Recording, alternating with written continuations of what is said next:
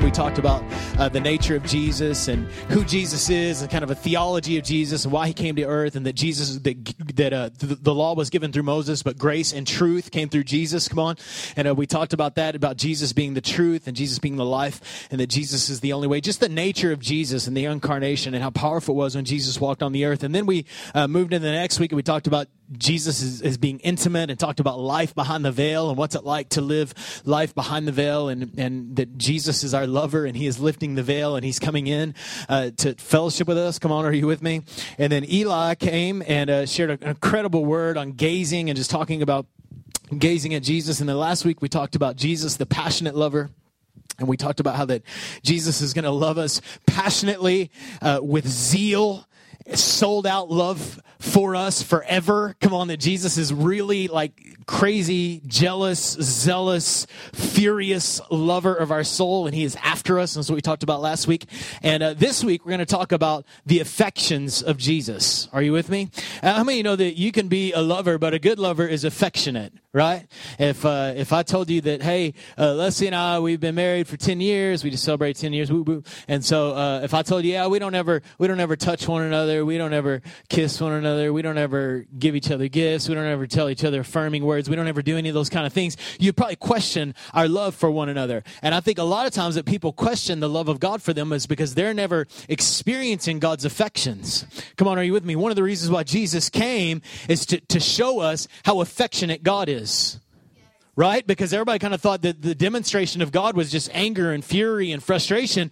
But Jesus said, no. Grace and truth. This is who God is. Let me show you what affection looks like. And so Jesus came and he walked the earth and he showed us what affection looks like. Through signs, miracles, wonders, through loving the unlovable. This was the affection of God on humanity, that Jesus came to win us. Come on, are you with me? He came because he was wooing us and he was wanting us. And Ephesians chapter 3, our text for this series, Ephesians chapter 3, verse 16, I pray, Paul praying, I pray that out of his glorious riches that he may strengthen you with power through his Spirit in your inner being, or your inner man, some translations say. That God is empowering you by his Spirit inside of you, the core of who you are, so that Christ may dwell. Everybody say live. Dwell means that Jesus may live there, that he will set up residence, that he will come, that there'll be active, that there'll be functionality of Jesus in your life. Come on. How many know that Jesus is the dweller of our hearts? He's not a visitor, right? We're not the hotel of God. Come on. We're the temple of God. And so Jesus came to make permanent residency in your heart and in your life. He didn't come just so you could come on Sundays and do something in your life. No, he came permanent residence in your heart, that he came to live there in your life. Come on, are you with me? Permanently and forever. And so this is what Paul is praying. And I pray that you, being rooted and established in love, may have power together with all the saints to grasp. How many of you know it takes love to love?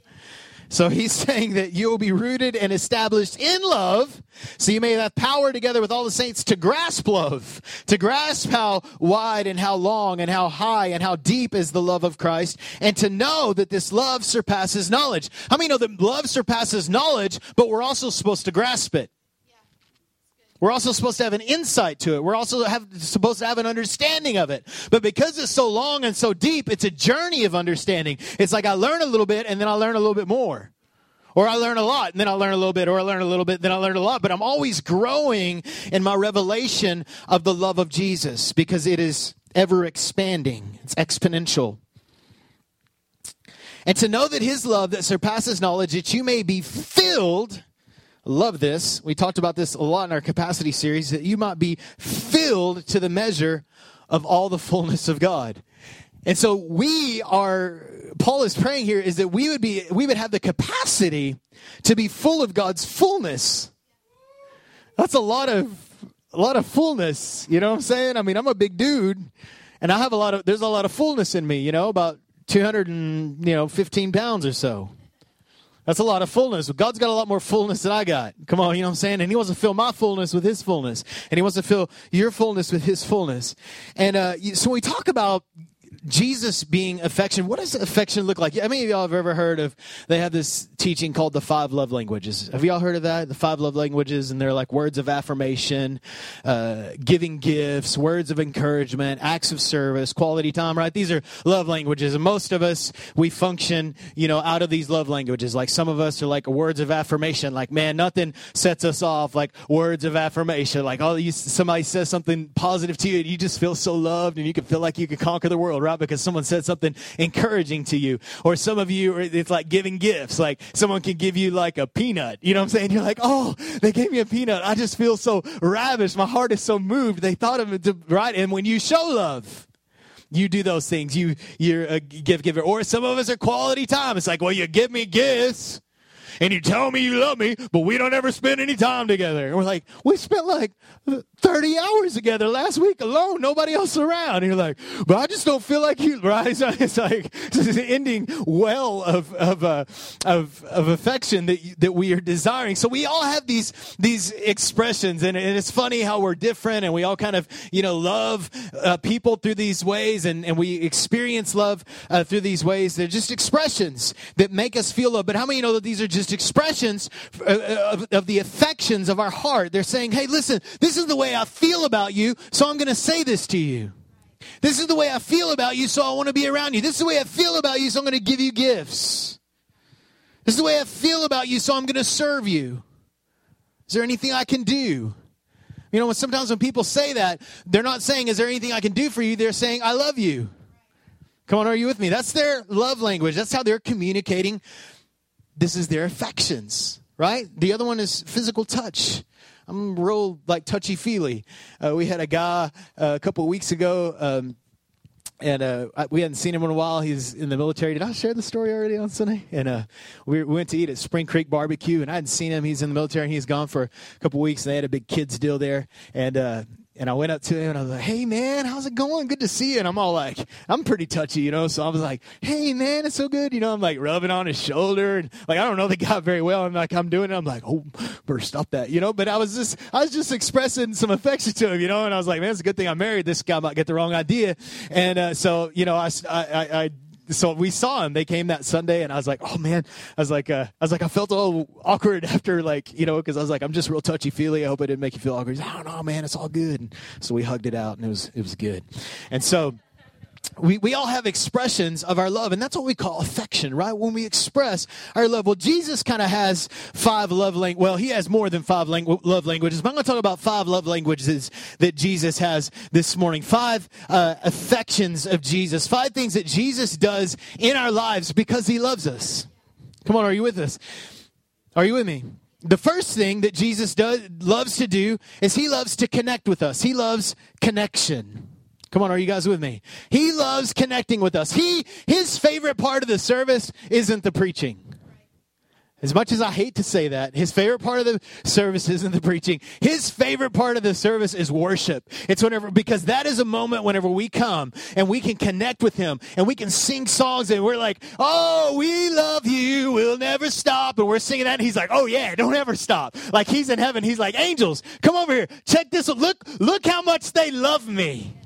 I mean, they've had a hard week, and look, they're still pressing in.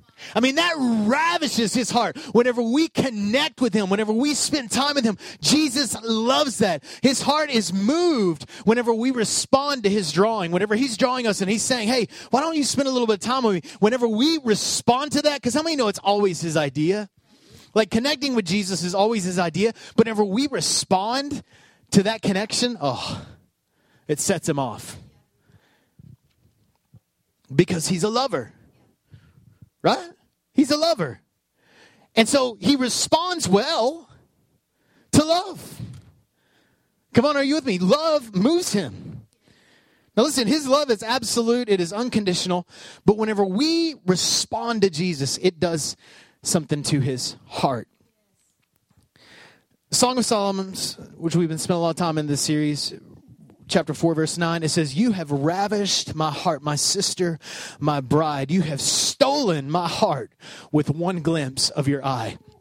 One translation, it says, one says, you have stolen my heart. This one says, you have ravished my heart. So when we look at Jesus, when we glimpse at him, when we gaze, like Eli talked about several weeks ago, when we just look at him, when we focus him, when we set our affections on him, it moves his heart in such a way that he can't resist us.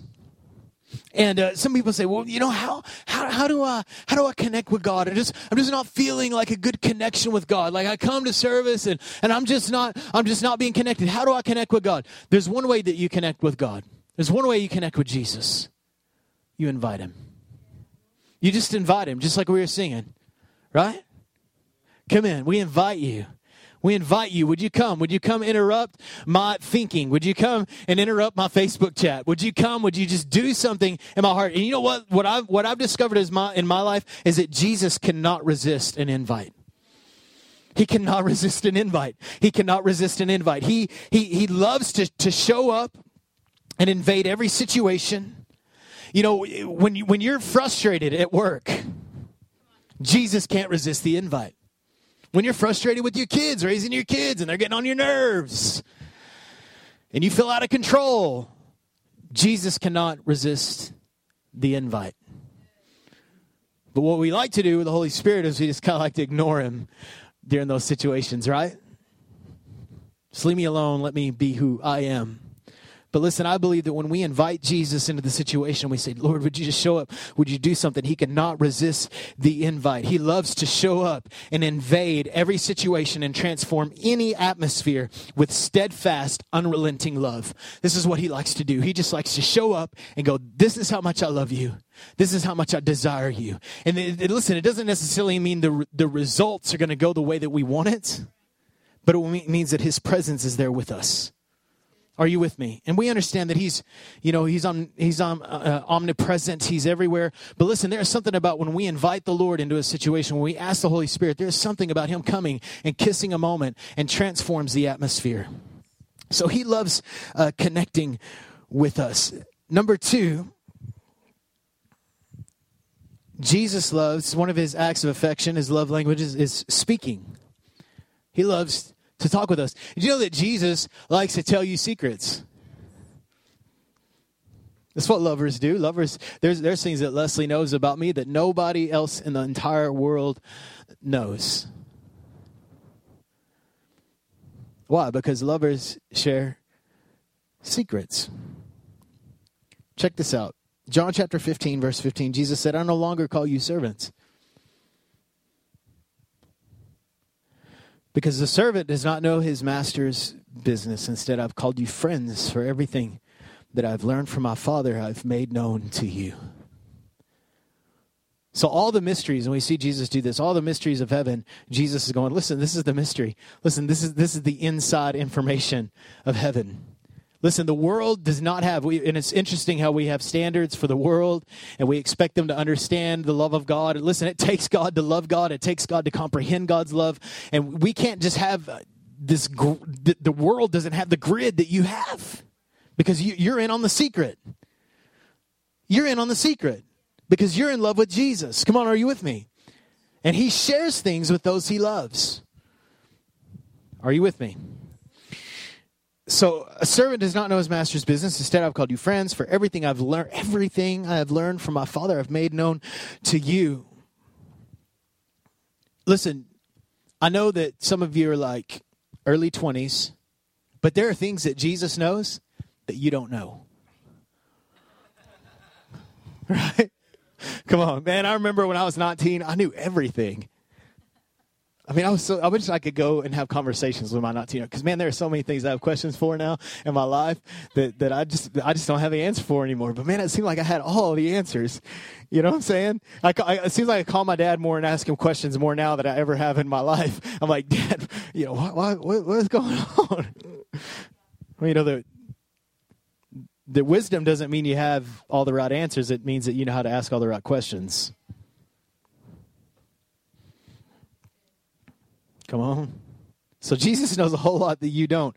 And let me tell you this, that Jesus knows things about you that you don't know. There's things about your life that you don't even know. There's ways that you react to things that you don't even know. The things that God is going to reveal by his Holy Spirit in your life that you don't even know right now. But part of the reason why that you have the Holy Spirit in you, because he is an escort to show you things that you don't know. He's a spirit of truth. Come on, are you with me? So there's things that so one of the prayers that I pray every day is as I say, Lord, what do you know that I don't know? What do you have that I don't have? What is in your possession, Father, that is not in mine right now that I can have today? This is how you will maintain a history of 20 years of being hungry for God. 60 years. I want to be able to say that in 60 years. Another 20 years, I want to be able to say that. God, I'm as hungry for you as I've ever been. Because I've never got prideful enough to say, I know. I call that the 18 agenda. Listen, if you want to stop growth in your life, just make sure that you use these words a lot. I know. If you want to stay where you're at in life, I know. Say that a whole lot. I know. I know. Hey, did you? I know. I know. Yeah, we know. And we know. We know you know. Right? Jesus knows a whole lot that you don't know. He knows things about you that you don't know. He knows that there's ways to get you to respond that you don't know about. We're going to do a series, start a couple weeks here, called Yes. And we're going to talk about living in that response and saying yes. And we've been talking about Jesus as the lover. But what is it like to live in response to him? What does that look like? He knows things about you. And so go to him. There's things that you don't even know that you like right now, or things that you don't even know that you're good at right now, that Jesus wants to reveal to you that you're actually good at. Isn't that crazy? You're going to God's going to open a door for you to do something you've never done, and you're going to do it, and you're going to be really good at it, and it's a gift you didn't even know you had. But that's just the way he functions. He likes to get you in on it. He likes to speak to you and show you things. Come on, are you with me? And so, anyway, so he's going to tell you the things that you don't know. John 16:13, but when he, the Spirit of truth, comes, he will guide you into all truth. How much truth? All truth. He will guide you. The Holy Spirit will guide you into truth. He will not speak of his own. He will only speak what he hears, and he will tell you what is yet to come. You want to learn to prophesy? Learn to listen to the Holy Spirit, because he knows what's to come. This is why it says in Joel chapter 2, verse 28, and then in Acts chapter 2, it says, your sons and daughters will prophesy. Well, how will the sons and daughters prophesy? Because the sons and daughters are listening to the Holy Spirit. And they know how to say. And listen, prophesy doesn't necessarily just mean that it's something in the future. It could be something that you need to hear right now. So you need to learn the voice of the Holy Spirit, because he is speaking to you. Jesus is speaking through the Holy Spirit into your life so that you will know things about him that you don't know, and things that you don't know about yourself that you don't know. So his affections, he's connecting with us. Number 2, speaking to us. Number 3, revealing things to us. And you guys have heard me say this all the times. I remember when I first came into church, man, in the 90s, and I went to this church, very traditional church. I didn't know it was traditional then. I thought they were pretty cutting edge. But there was this mindset that was you can't understand God. God is kind of abstract, and God is this mysterious. He loves you, and he desires you, and he wants you to live godly, and he wants you to be godly. And they, a lot of legalism and things. But it was there was this disconnect from God. It was like God is kind of this man that you can't really know anything about. The only thing that you can know is what someone teaches you, or what you can read in the Bible, which that's where everything has to be filtered, is through Scripture. Come on, are you with me? It can't go against that. But however, Jesus wants to bring to light the Scripture in your life. He wants to make it real, right? It's not just books on a page. I mean, the apostles didn't have that. Come on, are you with me? And so, yeah. I don't want to keep going there, but there's so much bad theology about God being abstract, or being distant and unknown, that God is kind of hiding. Listen, God is not hiding. The whole reason Jesus came is to reveal the heart of the Father. And so God is not hiding. Jesus loves us. He wants us to know all about him. He wants to, one of the things that, after you've been married for a little while, Leslie and I had this thing where the other day, we just had this experience the other day. I was like, oh, come in here. I want to share something with you. And she came and sat down, and I wanted to tell her a story that I thought I haven't, she's heard all my stories like umpteen times. I was like, oh yeah, I got one. I think I got one that I don't have. And I told her, I was like, come in here. And she's like, I'm doing something. I said, no, come here. And I wanted to share a story with her. And I started sharing the story. She's like, yeah. And she finished the story. And I was kind of bummed out because she had already heard it. I already told it to her. And, but the heart of a lover is to say, listen, I want you to know something about me that you don't know. I want to reveal things to you. I want you to know about experiences that I've had. I want you to know about people I've known. I want you to know all the little things and all the little parts of my heart that maybe you don't know. I want to get it all out there. You know what I'm saying? And not in an ugly way, but to say, listen, this is my heart. This is who I am. So God is not hiding. Ephesians chapter 1, verse 7. In him we have redemption through his blood, the forgiveness of sins, in accordance with the riches of God's grace that he lavished on us.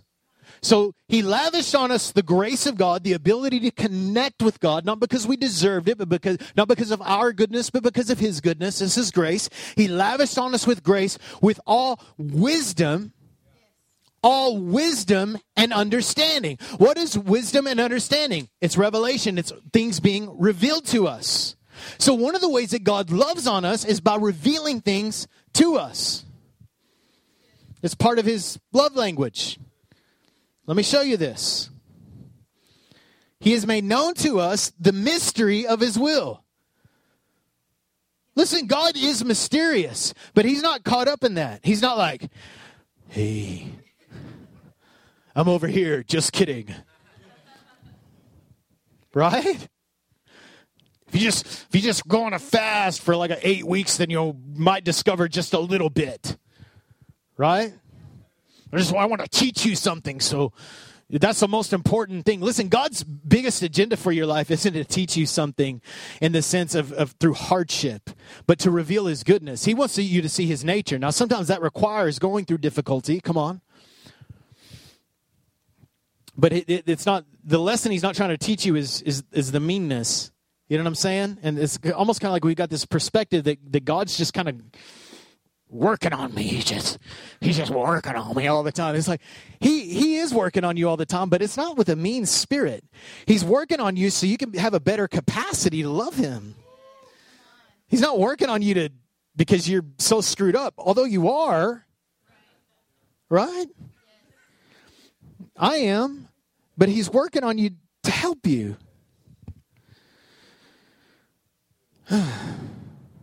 He made known to us the mystery of his will according to his good pleasure. What is that? It's his affection. He's revealing things because he loves you and he wants you in on it. This week, a couple in our church, they're not here today, but the Alcaraz family, they invited us over Monday. We went to the stockyard and did some fun stuff with the kids on spring break, and then we were driving home. We were wore out, and Eddie Alcaraz called me, and he said, hey, he said, why don't you guys come over and for a few minutes, and we need some help with some stuff. And his wife just been through surgery, so she needs some things. So we decided to go over to the house. And you know how it is, like, before you ever go to somebody's house and you hear the stories that they're telling about their house, they tell the stories, and you have a picture in your mind of what their house looks like. Right? And you think, oh, this is probably what their house looks like. And you have you have it laid out in your head, right? You know what their kitchen looks like. You know what their yard looks like, the front. I mean, it's all in your mind, right? And so when you show up, you're like, this is what it looks like, right? And you're changed forever, your memory of those people. Right now, all of a sudden, you have a point of reference for their life. You have an insight that you didn't have before. And so what Jesus wants to do is he wants to give us an insight, a point of reference into his reality that it transforms our thinking of him. Come on, that we're not like, it's not abstract, like, well, maybe God is kind of, he's like, no. I want you to know for sure how it is through experience, through revelation. I'm loving on you to show you what life with me is really like. And so he wants to establish in us a point of reference.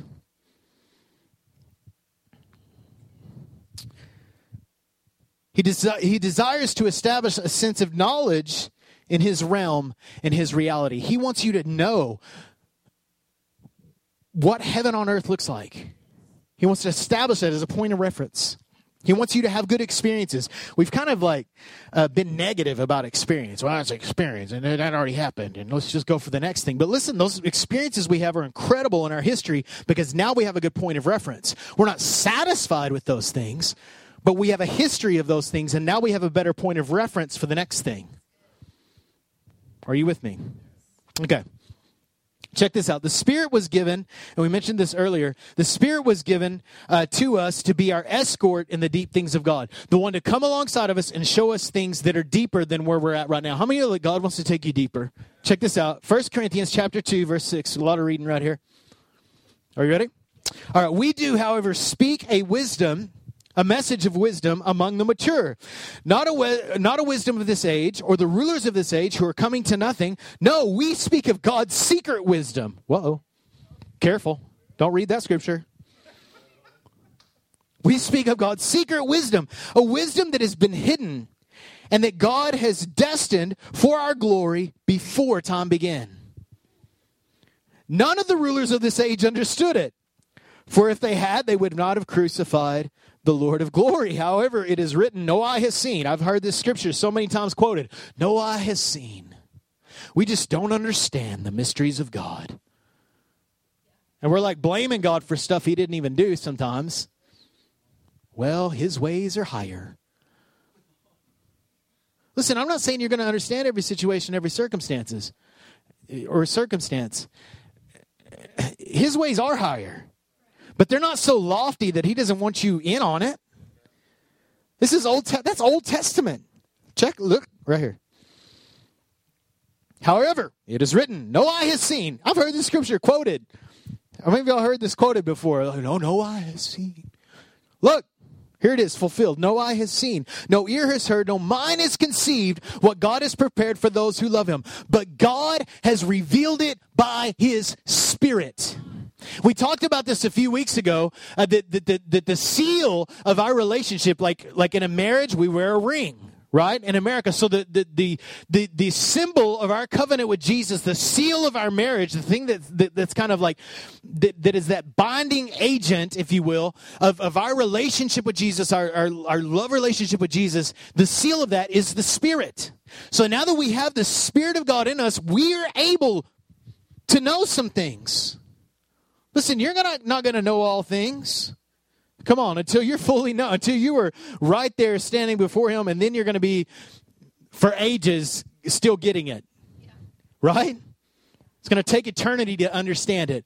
But listen, you can't be satisfied with the knowledge that you have now.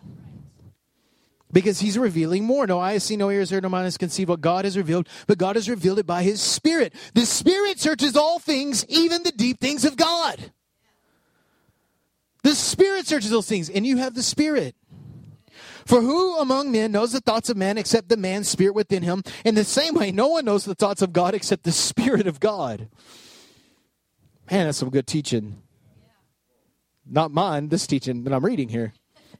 We have not received the spirit of the world, but the Spirit who is from God, that we may understand what God has freely given us. This is what we speak, not in words taught by human wisdom, but in words taught by the Spirit, expressing spiritual truths and spiritual words. The man without the Spirit does not accept the things that come from the Spirit of God, for they are foolishness to him, and he cannot understand them because they are spiritually discerned. It takes God to love God. It takes the Spirit to understand the Spirit. This is why people that are unspiritual are critical of you. They're spiritually dull. We're not hating on them. We're just stating. Right? This is just reality. So get over it. So you can't expect people that are unspiritual to have spiritual insight. It's only like talking about the anointing to people at work. Or they're going to think you're just being annoying. Do you even know what the anointing is? Let's have that conversation. Probably don't. A spiritual man makes judgment about all things, but he himself is not subject to any man's judgment. For who has known the mind of the Lord that he may instruct him? Who knows what God's thinking? But we have the mind of Christ. I mean, I'm just reading the scripture. So God wants to reveal stuff to you. He wants to reveal wisdom, understanding, revelation, Ephesians chapter 1, spirit of wisdom and revelation and the knowledge of Jesus. He wants you to know who he is. It's not just the knowledge of things and end times and, bizarre spiritual. No. In the knowledge of him, of who he is. That this list that we're talking about of affections is just a starter list. You're learning other things this week. You're like, oh, yeah, God, remember when you were loving on me like that? Right? I love on my kids lots of different ways. Right? Sometimes I love on them through hugging them and kissing them and tickling them. This week I took Judah. We went and got haircuts together. I loved on him by spending time with him. We went to Target. I bought him a Skylander. I was loving on him that way. And sometimes I love on him by pulling his pants down and spanking his butt. Come on. How many know that that's my least favorite way to love on him? Some of us think that that's God's default mode. He's just mad and ticked off at us all the time, so he's always wanting to spank our butt. Right? He's always displeased. He's always frustrated. Listen, that is not God's heart. This leads us into the next point. Jesus is delighting. Delighting. He's happy. He's mostly happy. He's mostly in a good mood. I mean, the world is pretty messed up, but he's still in a good mood because there are still a lot of people that have said yes to Jesus. It's not like in the days of Noah where God could only find one person. Zephaniah chapter 3 verse 17 says, "For the Lord your God who is living among you, he is a mighty Savior, and he will take delight in you with gladness." Everybody say God is glad. Right? Most of the time you hear God is mad. Right? God is mad. God is mad. God is mad. Listen, I think God gets mad.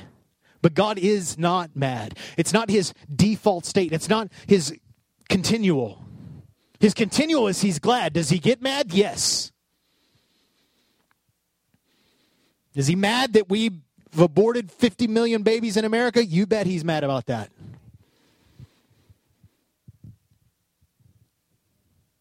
There's no doubt about it. However, his default state is not anger. He is not mostly frustrated. He's mostly glad. We serve a God of gladness. And so until you can get that, you're going to always feel like that you've got to perform to get God's approval. You don't have to perform to get God's approval. Jesus gave you God's approval. Your approval by God is based in Jesus. This is why he came, so you could experience his delight. He is a mighty Savior. He will take great delight in you with gladness. With his love, he will calm all your fears. He'll rejoice over you with joyful songs. That word rejoice does not just mean, oh, hey. It means that God is twirling around like a madman in heaven. Rejoice, that's what it means. It means to spin around violently. If you study that word in the Hebrew, that's what God does. He rejoices over us. He enjoys you. He's not mostly annoyed or frustrated by you. Some people are probably annoyed and frustrated by you. People get annoyed and frustrated by me all the time, right, Leslie? Yes, exactly. If that was the way he felt about you, listen, if God was mostly frustrated at you, then why would he want you to love him back? Wouldn't he just want you to go away? Wouldn't he just want you to go away if he didn't love you? I mean, you know what I'm saying? If he was frustrated, if you really got on his nerves, like, well, a lot of times we think, I don't go out and you're probably like ticked off at me because I blew it again today. And, looked where I was supposed to look. And, thought about that person. And I cut that guy off in traffic and, kind of, what I did, God. I know you're mostly frustrated at me. Listen, God isn't mostly frustrated at you. It's not saying that you don't need to live holy and you don't need to, but you got to understand that God's heart for you is glad. That is the state it's in. And that's mostly how he feels. The Pharisees, they went to Jesus and they're like, hey, all right, Lord, I got my notes app open. What's the most important commandment? What do you want us to do? And Jesus is like, the greatest one? They're like, yes.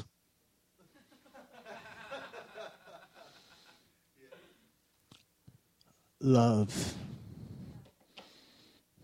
the Lord your God with all your heart, soul, mind, and strength. How many know that they were probably loving God in action, but they were not loving God with heart. They were not loving God with soul. They were not loving God with mind. They were not loving God with strength. So I think the reason why Jesus rebuked them with this command that they were asking for is because they were missing it. It is the command. It's the unchanging command. It's the great command. But let me tell you, the Pharisees wanted duty. What do you want us to do? What do you want all your followers to do, Jesus? And Jesus was like, easy. The whole law, the whole prophets, all of it summed up in this: love. Love me and love people. But what do you want us to do?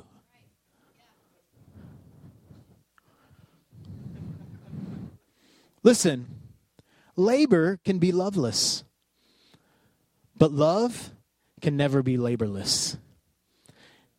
Jesus is not looking for workers. He's working for lovers. Right? Lovers are good workers. Right? You know how it is when you love your job, even if you go to a job that you hated to make more money, you would still rather be in the job that you're in right now? Because lovers work better than workers. Lovers work. You can work without love, but you can't love without work. It's called affection, right? So what happens is we kind of develop this mindset. We work real hard. See, God, I love you. See, Lord, what I'm doing for you, right? Can't you see what I'm doing? Can't you see what I'm doing? See, Lord, got my left. Look what I did today, Lord. See how much I love you? Proving my love to you. God wants you to show you, allow those things that you're doing to be acts of affection, that you're doing with a love-filled heart. Listen, we kind of think that if we do things and we hate what we're doing, that we get kind of rewarded for that. Man, one of the things that I'm getting real convicted of lately is saying the words, I'm busy and I'm tired. And it's almost kind of like I say those things and I want people to like give me a pass. How you doing, man? Oh, man, I'm busy. Like, I ain't got time for you. Hey, what's up, man? I'm so tired. Like, I've worked harder than you. Like, this has been really hitting me this week. I'm like, oh, man, I'm going to try to quit saying those things. So when I say that, you need to tell me, hey, you're tired? No, I'm not too tired. Because when we're saying that, we're saying, I'm too tired to contribute to this conversation. I'm too busy to make time for you. I'm too busy to do what I'm supposed to do. Listen, there's no merit for misery. There's no merit for being miserable. And we think, oh, if I hate it and I still do it, God will reward me more. That is not true. It is not true. You can do it and hate it. But God would rather you do it and love it. God would rather you love Him and just allow that to be a function of love.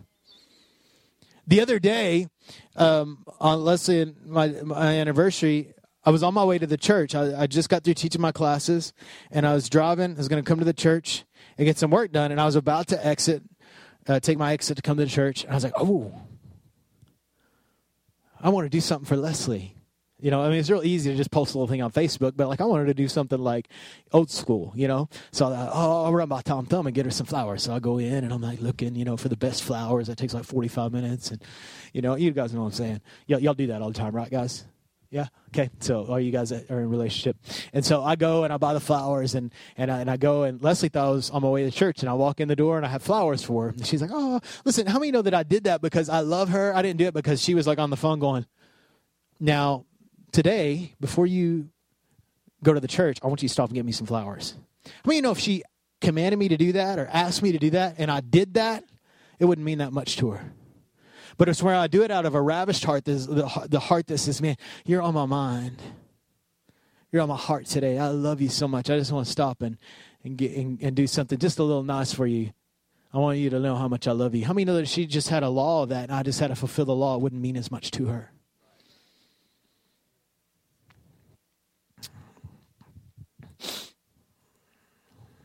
So God wants that delight in what we're doing. And God, and I said this earlier, but God is more interested on loving on you than teaching you something. And I know that sometimes those things can be the same. I found way more pleasure out of tickling my kids and wrestling with Judah and hugging and kissing on them and, letting them slobber on me a little bit. Like, I get way more pleasure than I do spanking their butt. I ain't gonna lie, sometimes that is pleasurable. Right? I'm just being real. No, actually it's not. It's not really very pleasurable ever. I hate doing it, but I have to.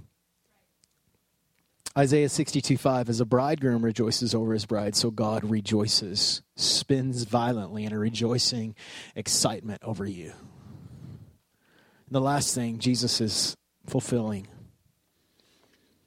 You all right this morning? Fulfilling. Listen, fulfilling. Full filling. Filled with fullness, right? Fulfilling. God wants you fulfilled. Jesus wants, one of his love languages is to fulfill things in your life, to fulfill desires, to fulfill promises. How many know that he wants your love tank full? He wants you to have a full, happy heart. God doesn't want you to be miserable. Contrary to popular belief, God doesn't want you miserable. He wants you holy, but he doesn't want you miserable in the process. Holiness isn't being miserable. There's nothing equating holiness and misery. I don't know why we've done that. Well, you just got to be holy. You got to be ugly, and everybody has to dislike you if you're holy. That's stupid. It's not holiness. Holiness is based in wholeness, in fullness, where you love to do it, where you don't hate it. Where did we get that it was all about this external thing? If I can do all these things and show all these things that I can do to show how miserable I am for God. God likes that. Where did we get that? Because to me that seems to be the thing that Jesus came to demolish. God wants your love tank full. Jesus wants you full of his love. Psalm 36 verse 7. I love this. This is probably one of my favorites right here. How precious is your loving kindness, O God. Therefore the children of men put their trust under the shadow of your wings, and they are abundantly satisfied. Super satisfied. Not just satisfied, abundantly satisfied. They are abundantly satisfied with the fullness of your house. And you give them drink from the river of your pleasure.